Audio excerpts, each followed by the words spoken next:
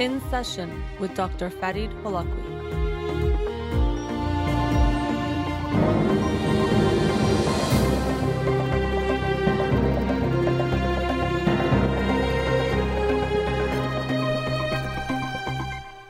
Good evening. Welcome to In Session. I'm your host, Dr. Farid Holakouee, and I'll be with you for the next hour here on Radio Hamra. Studio number to call in, 310-441-0555. You can follow me on Twitter or Instagram or like my page on Facebook to get updates on the show or suggest topics or books for the program. And the shows are uploaded at the end of each week to my SoundCloud page and podcast on Spotify and Apple Podcasts. So today is June 5th, and June is considered Pride Month or LGBTQ Pride Month.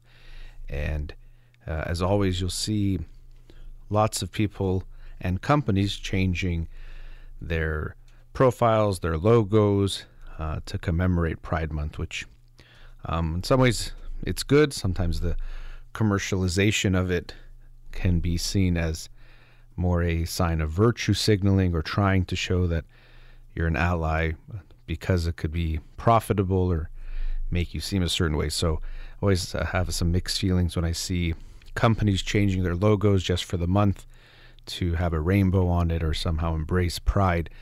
In some ways it's good, but in some ways you can feel something disingenuous about that. But people can have their own mixed feelings about pride overall. And so I wanted to start off talking about that because I think for me it comes down to human rights, and so any human rights being trampled in some way or not being fully given is an issue for all of us to consider, whether or not you are part of the LGBTQ community or not. We should be concerned with all human rights. And so when we see a group like the LGBTQ community still not receiving rights, even here in the United States, not being fully treated as equal, but especially across the world, we would all, I think, want to be involved with promoting those rights.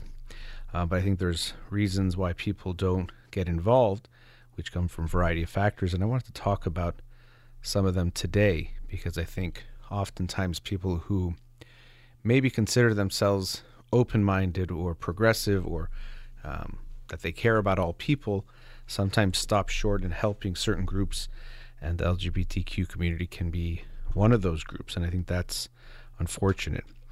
To begin with, this term pride can itself give people some mixed emotions. Pride as a feeling can give people mixed emotions. We often think of pride as a bad thing, that you shouldn't be too proud or to have pride. But like many psychological traits, in a healthy amount, it's actually very good and you need it. And if you don't have it, that can be bad. When it becomes too much, that's when it's a problem. Just like having some kind of self-regard, feeling good about yourself, that's good. But if it becomes too extreme, it can go into some kind of inflated sense of self and narcissism. That's very unhealthy.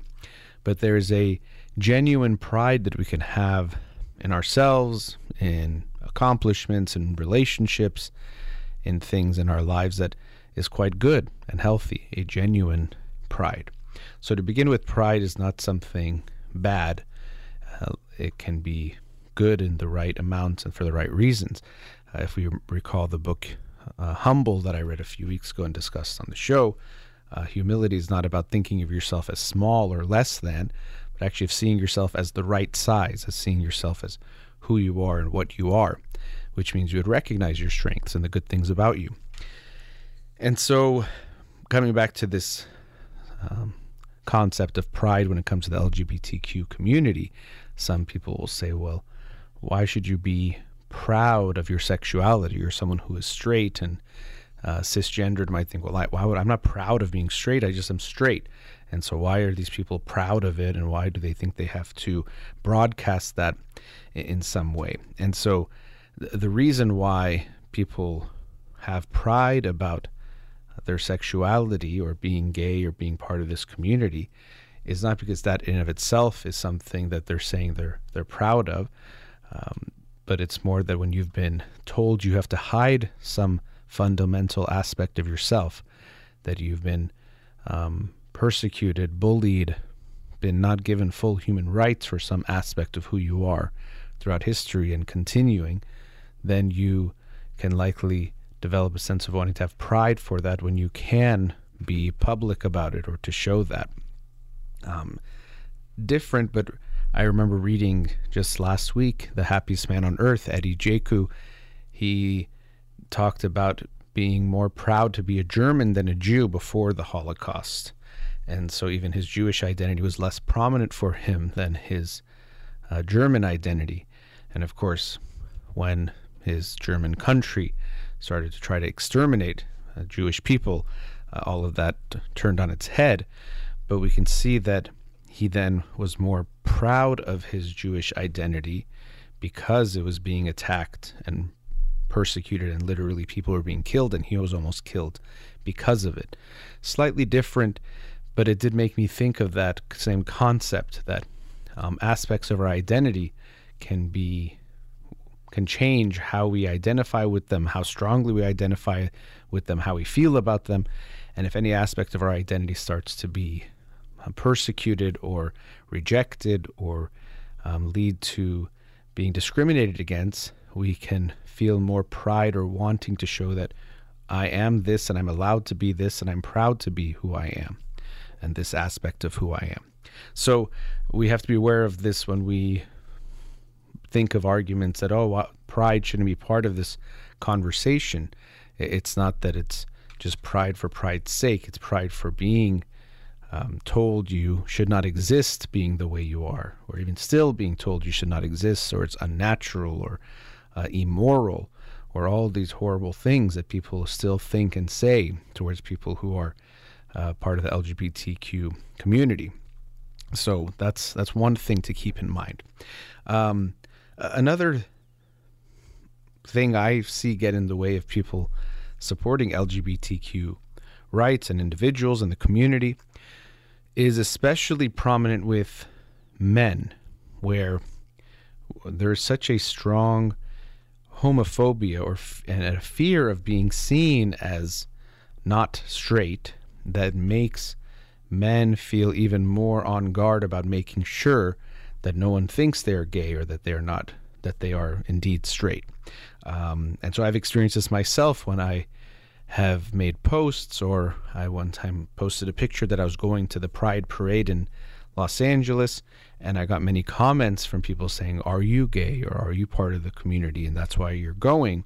And I felt some of that could have been a curiosity, but also was just because there is this sense that as a straight man, let's say wearing a rainbow t-shirt or a rainbow logo in some way, most people would assume that you're not straight because they would think that you're afraid of that risk of being seen as not straight or being seen as gay. And so I think there is, unfortunately, in some ways, more pressure on men, or this anxiety about supporting the LGBTQ community because it might appear that you are part of that community, which is multi-layered, because that should not be a bad thing, but also that just shows this fear we have, and also this association people might put with masculinity and sexuality, which don't have to be connected at all. And even that, why should that be a sign of that to begin with? So that's another issue I've noticed. I also think there are some other factors I wanted to talk about. One that is used at times when we're looking at something that maybe we don't feel comfortable with, we try to come up with reasons why not to support something, is, well, there's some people that go too far, or there's some people that do things within a community that we don't like, and so we throw the baby out with the bathwater. But this is really more of an excuse than genuine reasoning. Any movement, any idea, any social cause will have people in it that are extreme and too extreme in an unhealthy way. So there can be people who are feminists who are trying to, in and of itself, feminism is trying to bring about equality between women and men. But there could be some people in the fringes or the extremes that are anti-men or want to be violent or hateful. But that doesn't mean feminism is bad, or you should not support feminism or support women's rights. There can be people who are trying to bring about racial equality, and then some people go too far within that, and that makes you say, well, I don't want to support them because there's some people that do this. Whatever it is that you believe, you can just tell me a few of your beliefs, a few of your political beliefs. I can show you people within that realm who are going too far, who you even probably wouldn't agree with, the people who are doing those things. But it doesn't mean you still don't believe it, or that someone else should not support what you're believing in, because there's some people that go too far. So be mindful of that whenever you are not supporting some group, that you don't point to just the people who are the most extreme, whatever that means to you, or that you disagree with within that group, and throw it all out because of that. Because you'll always have that, and then you can never support anything, because there will always be people that go too far, or in any movement. It's not a monolith. It's not just one thing. There's people with many different ideas, beliefs, motivations, and ways of doing things. And so as a result, you'll find people that you will disagree with there, even if it's something that you fundamentally agree with. So I hope you will keep that in mind when it comes to supporting the LGBTQ community, that even if you see some people doing some things you don't agree with, first of all, look at that. Maybe there's something to it. But even still, you might fully disagree with it after reflecting on it and seeing what they're all about and why they're doing what they're doing. It doesn't mean bringing about equal rights for parts of our population would be something you wouldn't support. And again, any movement you believe in, any political idea you have, any social movement you support will have people that go too far. Doesn't mean the movement itself or the idea is wrong. It just means this is part of human society, that we will always have people on the fringes or have extremes within any type of movement. Doesn't mean the idea itself is wrong. And so I hope you will consider supporting, as always, all humans, but members of the LGBTQ community, not just in June.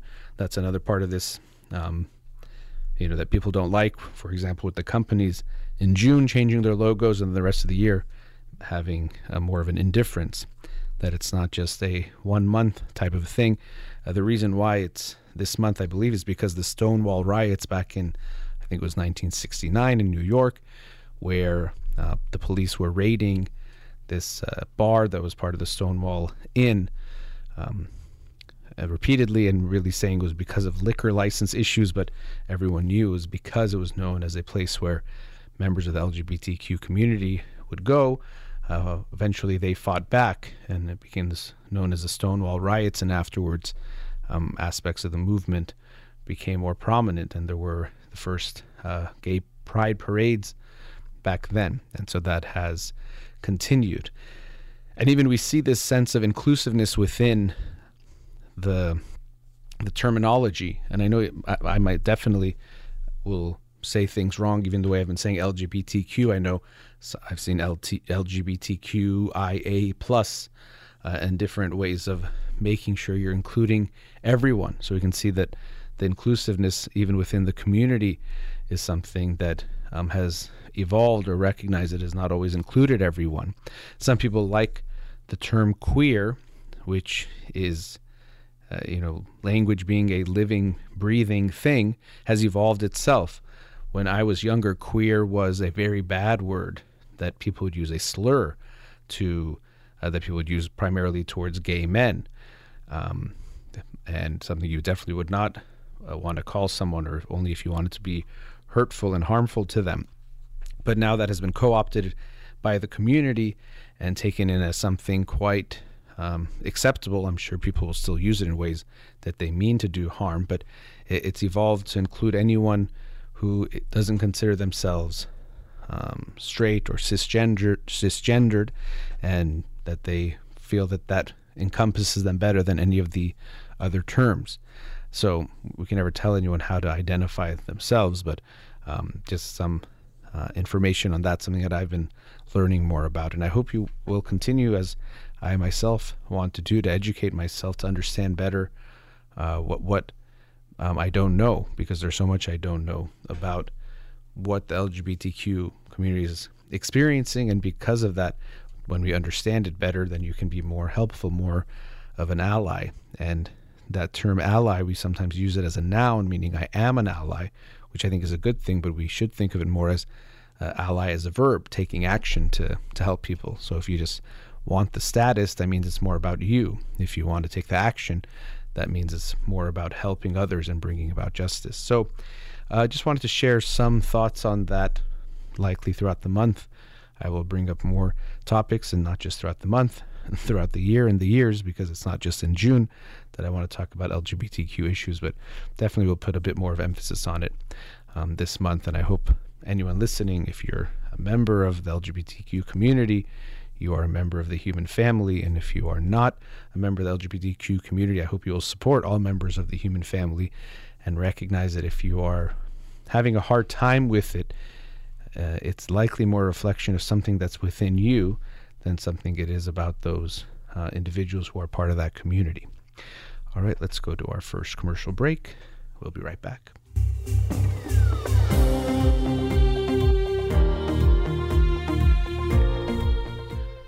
Welcome back. In this segment, I wanted to talk about goodbyes.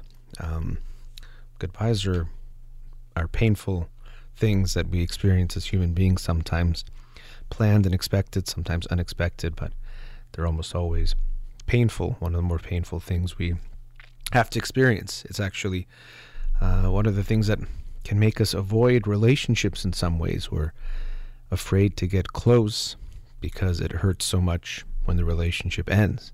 And so some people do consciously or unconsciously choose to live their lives in this way, fearing getting close or choosing to not get close because it's easier. And so one way to look at grief is that it's the price we pay for having relationships and for having people in our lives that we love. That a relationship hurts when it ends because it felt so good, it was so beautiful to have. And so it can feel better, hopefully, to loved and lost than to have never loved at all. But easier said than done. And so goodbyes are painful, whether they are partial goodbyes or a forever goodbye can make a big difference. But there are reasons why we even have rituals around goodbyes. Well, there's the Persian goodbyes when we're at a mehmoni or a dinner party that takes 30 minutes. It's not quite a ritual, but even I think that relates to some of this feeling we have of separation and the pain of it. Or sometimes I think it's also related to this dance of the tarof, back and forth of, well, we want you to stay, or no, we have to go, we're going to stay. And so there's this 20-30 minute goodbye. And as a kid, most kids remember feeling like, well, why did you tell me to get my shoes on? We're going to wait 20 minutes by the door. But it becomes this whole process of saying goodbye. But there is the harder goodbyes that we have even more clear rituals for. And I think practically every culture and society has ways of saying goodbye to the dead. They have rituals, ceremonies, practices that they hold, which there isn't a right way or one way to do it, but formalizing it in some way can make it easier for the grieving parties in the community to deal with that loss. It doesn't make it easy. It's painful. We're trying to make it less painful, and also in some ways more real, which initially can lead to more pain, but can help us to be able to work through it and we never fully move on, but to move forward with life. Many people have experienced that a loved one has died and they feel pain. They maybe have cried, but being at the funeral and the burial can have even more of this effect of making it real. Even most people might have a closed casket, but just knowing that the person is inside the casket can be very painful, but very real, making it more concrete. And different cultures might do different things, but many cultures bury the dead, and that can have many symbols, but there's this way of putting them in the ground and covering them, and there's a way of that finality of it, at least in this physical sense. Whatever your religious and spiritual belief might be of an afterlife, we're saying this physical body is no longer alive, is no longer part of our lives as a physical body. Their memories, their love, all sorts of things can continue, but in the physical sense, they are no longer with us. And so we might think, well, what's the point of these? Or people even will sometimes say, oh, I don't want to go to the funeral because it makes me sad. It'll make me not feel good. And in some ways, that's the point. Not to make you intentionally feel bad, but to force you in some ways to face that pain of the reality of the death and the pain you are experiencing by losing that individual. And to go through that collectively can be better at times than to go through it on your own or to avoid that. Death is a really peculiar thing. It's very hard for us to understand it. Life also is strange. When we think of life being created, that two people come together and they create a life, and now we have this baby and this living thing that we love and we cherish, but it can be this weird thing to think of, well, what if that living thing wasn't there? Or what if there was twins and there was two of them? And we can't really quite comprehend, I think, or fully grasp what that means. And similarly, death has that same feel, that something that was here is now gone. And what does that mean? I was thinking of this in the context of the brain as this predicting machine, and we can even just, not just the brain, but our whole body, but essentially maybe making it simpler, say it that way. The brain as this prediction machine. Sometimes people say, oh, my loved one died, but I still see them or think about them. Or I thought I heard their voice, or I could have sworn I was walking the street and I saw them there, and I got closer and realized it was someone else. And so there's many things there. One is also when we're longing for something, looking for something, we're more likely to see it. If you're thirsty and walking through a desert, you might see an oasis. You might think you see water because your brain, your body is looking for that water and wants to make sure it doesn't miss a chance of seeing it. So it will likely see it even when it's not there. And so when you're missing your loved one, you are likely to still see them in places because you're missing them, wanting them so much.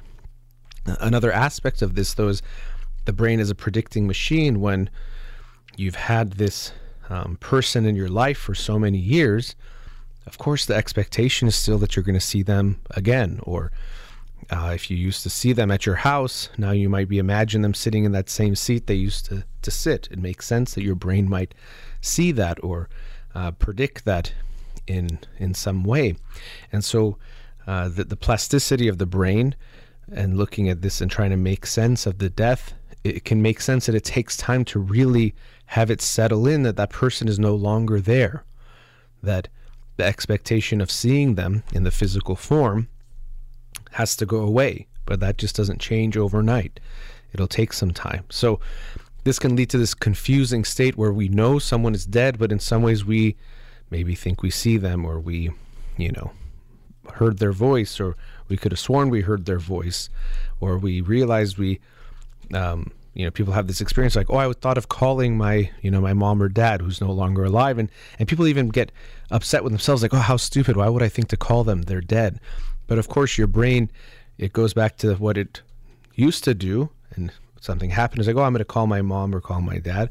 But now that no longer can happen. So it can make sense that it's still going to make those kinds of predictions, or those thoughts come to its mind. Or people even find they're driving to the person's house or doing something they used to do. And especially we can see these things happening on autopilot. So we have to consciously remind ourselves of this change or this thing that has happened. But going back to that goodbye, as I mentioned to start the segment, there are painful things that we go through. I remember in graduate school in one of my internships, I really appreciated our supervisor said, what do goodbyes feel like, or what do you think about it? I remember just thinking of blackness or darkness and something just so painful about that thought of a goodbye. And they were helping us prepare for saying goodbye to our clients, of course, both for ourselves, but as therapists, how to help our clients who at this a clinic were teenagers and children, to deal with that goodbye and how to process that with them and how to make what could be painful for them. We'd been seeing them sometimes for 7-8 months up to close to a year, saying that goodbye. And I remember how valuable that was to really think about it. And what we tend to do with uncomfortable things, painful things, is we want to avoid them, which is just a natural response and reaction. Something doesn't feel good, you go away from it. And so unfortunately, many people, because of that, they avoid goodbyes, or they avoid thinking about the goodbyes or making them as real. And so we often don't put the thought, the effort, and the time into those goodbyes, which is actually quite painful for ourselves and those around us. We don't want to think about it, so I'll just, disappear without saying anything. Or, maybe it's not going to happen. We kind of are staying in denial. And so we avoid it until it's too late. And then we just deal with it on our own. And this is not a healthy thing for our relationships, and something that we want to practice, and something that from a young age we can teach our kids how to deal with goodbyes. Actually, in that same internship, I remember learning from our supervisors how games like peekaboo and then hide and seek are a way for children to actually get some more practice through play when it comes to goodbyes. And so maybe you've played hide and go seek with a young child, and sometimes, we can laugh at how cute and innocent it is that they'll tell you where they're going to go hide, or they'll tell you where to hide. Okay, mommy, go behind that door over there, and then I'm going to count and come find you. And so, in our adult mindset of winning and losing and the right ways of what we think, how you're supposed to do things, we think, well, that's so silly. If you tell me to hide there, how is that playing hide and go seek? The whole point is for me to hide, and you have to try to find me without knowing where I am. But for the child, unconsciously, they're not, analytic experts and coming up with these games on their own, but they just feel their way towards these things. They get this chance to practice controlling the hello and the goodbye. So you go hide behind the door, and they know you're there, but they don't see you. And so they maybe miss you, or they feel like they're away from you, but they know they can come to you. And then now they can control that moment when they, say hello and they see you again. And even you've probably had this experience with them where there's this anticipatory excitement where they know you're there, or they know you're looking for them, and they're already squealing or excited to have that experience. But for me, it was very eye-opening to recognize that a game like hide and go seek, which just seems like a fun game, might serve this type of function of practicing hellos and goodbyes, or trying to control hellos and goodbyes. Because as was pointed out by my supervisors then, we sometimes forget how much children don't have control of these hellos and goodbyes. Okay, mommy's going to work, daddy's going to work, they're coming back at this time. Time might not, mean the same thing as it does to an adult. And so they leave and they come back, and it feels like surprises or out of their control. And so giving them some control can be quite beneficial to them, or at least give them some practice with dealing with these hellos and goodbyes. And so we can show them from a young age that although it's painful to say goodbye, it can help us in dealing with losing that relationship, whatever it might be. So if, they're finishing up first grade, it can be good to let them have a goodbye with their teacher, to really process that and to be grateful for what it was in their relationship they liked and about the person, and how they maybe are sad to be saying goodbye, and they hope they can still see them, or, even if they know things will be different, and give them that experience. But to recognize that although it's painful, that doesn't mean avoid it. So this is where my thoughts on a pain prevention philosophy of parenting come in, where if you only parent based on what's least painful in the moment, or to prevent pain, you'll be doing your children a disservice, because you'll be preventing a lot of growth that they can experience. So they can be, goodbyes are always painful, but it doesn't mean there aren't good goodbyes or better goodbyes or ways that we can deal with saying goodbye and going through it that will be better for us. And it's something that we don't want to forget. Sometimes we just think of goodbye as a thing that happens that we don't like. And as much as we might not like it, it doesn't mean there isn't great value in how we handle it. All right, let's go into our last commercial break before I have to say goodbye. We'll be right back. Welcome back. Today, big news in the tech world was that Apple announced it's has a new product, which is called the Apple Vision Pro, which is like these glasses, which is, they say, AR and VR, augmented reality, virtual reality. And to be honest, I didn't see that much about it. I saw a lot of people posting about it, so I'm not here to give some details about it, but a lot of people are excited about this and talking about how it's going to be the future, wearing these goggles that allow us to interact with the world in different ways. And so there's always this knee-jerk reaction to say, oh, it's going to be bad, and the new technology is a bad thing. We've seen this since going back to even books, where it was thought that would make it so people would no longer memorize things. And so with every technological innovation, we have seen this. And so I definitely don't want to call it all bad and definitely not all good either. But just some thoughts about virtual reality and what I sometimes see as a theme in various aspects of these types of technologies, where we find ways to change the ways we experience the world. Maybe all technology does that, but especially these ways of interacting with the world in particular ways. I feared, or I thought sometimes about this earlier with virtual reality, that there could be this tendency for people to go into virtual reality and go away from their actual reality. And definitely not the first person to think about this. There was a great book, and then I saw the movie Ready Player One, which looked at this, and people are just enjoying their virtual world where they can be a queen or king or an athlete or whatever they want to be, and that feels much better than their actual lives. Another thing related to this type of movement or mindset is getting rid of problems or things that don't feel good.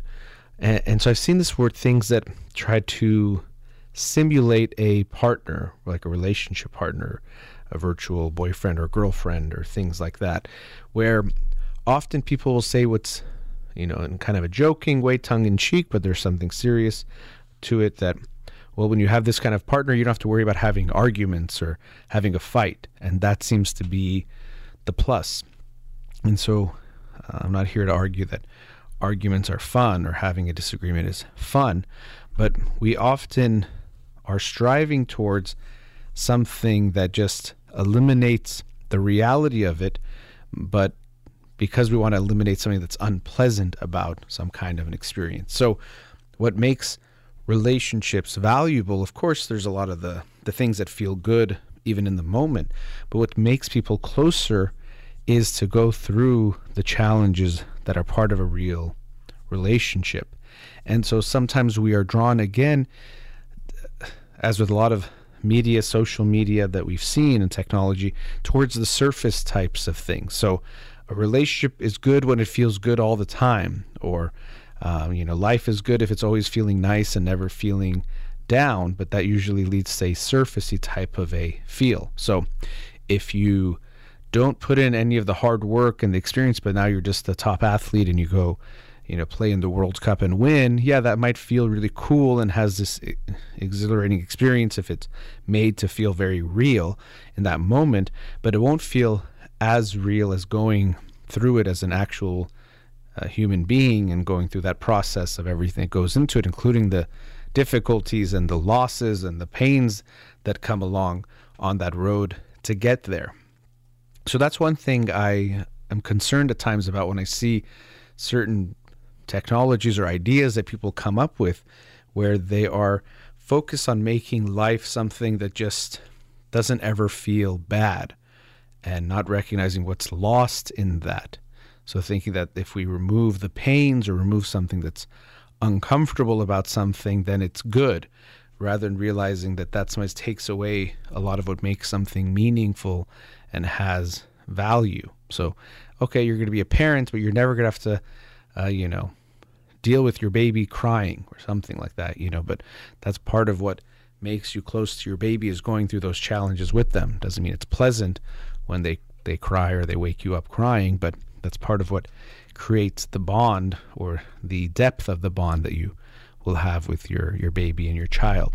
And so we have to be aware there could be unintended consequences of removing what seems like the challenge. And that's often what technology does. For example, there's an illness and we come up with a medicine that cures that illness or saves people's lives, and that could be great. But I guess we can look at what I'm talking about, like the side effects. What else happens when you do that, when you use that treatment? So that's one thing I'm concerned about, is just focusing on a little bit different than maybe this product here with the Vision Pro, but some of these technologies or the things that people think they're supposed to be looking for. I think it does make people a bit confused. I've even heard people sometimes say that, oh, how great to have a partner that never upsets you or makes you feel bad. And this is actually what some people do experience when you date someone who is an extreme people pleaser. They might never want to let you down and focus on making sure you're always happy and never upset with them and never do something that you don't like. But what people tend to experience if they're with someone who is an extreme people pleaser is that they get really frustrated in the relationship because things don't feel genuine, or they don't really feel that close, or usually there is some things lurking beneath the surface that start to come up, but overall they don't feel that close to someone if they're always just agreeing. So as much as it might seem like our knee-jerk reaction that's pleasant, because it's unpleasant when someone disagrees with us, it doesn't feel good to actually be in a relationship with someone who just agrees and says everything you're saying is right. You basically are by yourself in a way, if someone is just being you or disagreeing with everything you have to say. The other thing is, about this virtual reality is that it can, in other ways, take us away from our actual reality of experiencing our life and what we need to work on and deal with. So if you have a problem, we tend to do a few things. One is we might do something about it, but very often what we also do is we can avoid our problems. So avoidance is a defense mechanism that we all use to varying degrees in a variety of ways. Using drugs can be a form of avoidance. I don't want to feel what I'm feeling, so I will, rather than deal with it or tolerate it and see if I can get through it, I want to feel something different. Procrastination is a way of avoiding, and variety of other things that we might do. And so virtual reality can unfortunately create this very strong, powerful, and it feels like reality, so it can be even more vivid in what we experience, way of avoidance that I think can be concerning, that people will turn to this. As I was saying earlier, can this be a way that people just choose to create a better virtual life than to work on their actual lives, and through that their actual relationships? And we don't really know what the effect of that will be. How will people feel? Well, maybe, husband and wife, they both will be doing this and maybe they're okay and they feel all right. I just think their own relationship will be, unfortunately facing significant deterioration, and won't be much there, but maybe they'll feel good. And so maybe to some people this seems okay, but we'll have to see what happens there. I don't want to do a just dystopian type of mindset or negative, pessimistic view of things like virtual reality. I think there can be some big benefits too. I've seen some movement towards this. Well, they've done this in a variety of ways before even virtual reality, but in helping people, for example, with phobias. So I've seen like flight simulators that they use, because what we know about phobias, it's really about a lot of things in life, but it's very clearly demonstrated with phobias, is that the only way to get over a phobia is to face it.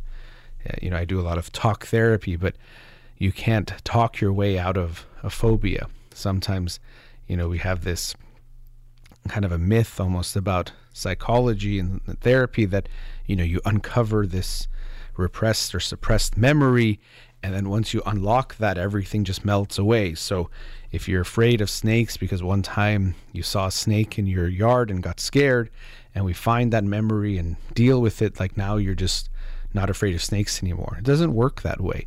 Really, the only way you get past this fear is right now you have this fear of the snake, so you think about them, see it, you freak out. Well, you have to have as many experiences where you encounter that thing that you found was scary and see that you're okay, and now you feel less scared, and more your anxiety and that fear subsides. So we sometimes will call this systematic desensitization, where you first might think about the thing you're afraid of, might talk about it, then might see pictures of it, and eventually move up to even holding or experiencing whatever it is. Let's say you're afraid of flying, going on a flight, afraid of elevators, going in an elevator, and seeing that you're okay. But virtual reality can actually have a lot of ways that can help people do this, especially as it becomes more realistic, to facilitate things like facing your fears in a safer, controlled way, even safer and more controlled way, which can help build up to that in ways that might be easier. Let's say, for example, flying. It's not that easy to get on a flight to keep testing that fear or to keep getting over it. And fear of certain animals or certain things, that could be helpful. In other forms of therapy as well, there can be ways that using virtual reality and these types of augmented reality, I think, could be very helpful. I also wonder if it could be helpful in helping us understand other people's experiences more, to have more empathy. Already, if we see pictures of people who are hurt or going through something, if we hear about some war, we get sad. But then if we see images of children crying or, even worse, killed, we have a stronger reaction. So I think I've already seen some demonstrations of this, that, for example, you can wear a virtual reality headset and go to some hospital in some area that is in need of help and see what it's like, walk around in the hospital and actually, feel it more closely. And I think that might actually help people get more involved in wanting to help one another. So that's another way that I think it can be beneficial in making us understand each other's experiences even more closely. We'll never fully know what it's like to have anyone else's experience, but we can get closer to that. We can get a better understanding. And so I hope, that's somewhere where virtual reality maybe can play a role, and we'll see about that. So, I'm interested to see what happens with this. I've barely seen anything about this new product, but I know it's not the first of its kind, and there's many like them, and there's a lot of movement towards this. And, in some ways, even our phones have become a different version of this. You don't wear it on your head, but it's a way that we now experience the world much more through our phones than we, maybe, of course, did before they existed, and we couldn't experience them before. But there's a way that we experience our life very much through them, in a way that we might not even realize how attached we are. Or I have this Fitbit on my arm I'm looking at, and it really is like this almost extension of myself that when I'm not wearing it, I almost want to tap on my wrist to see what time it is, but my wrist doesn't tell me unless I'm wearing the Fitbit. So there's ways that we start to become one with the technology around us.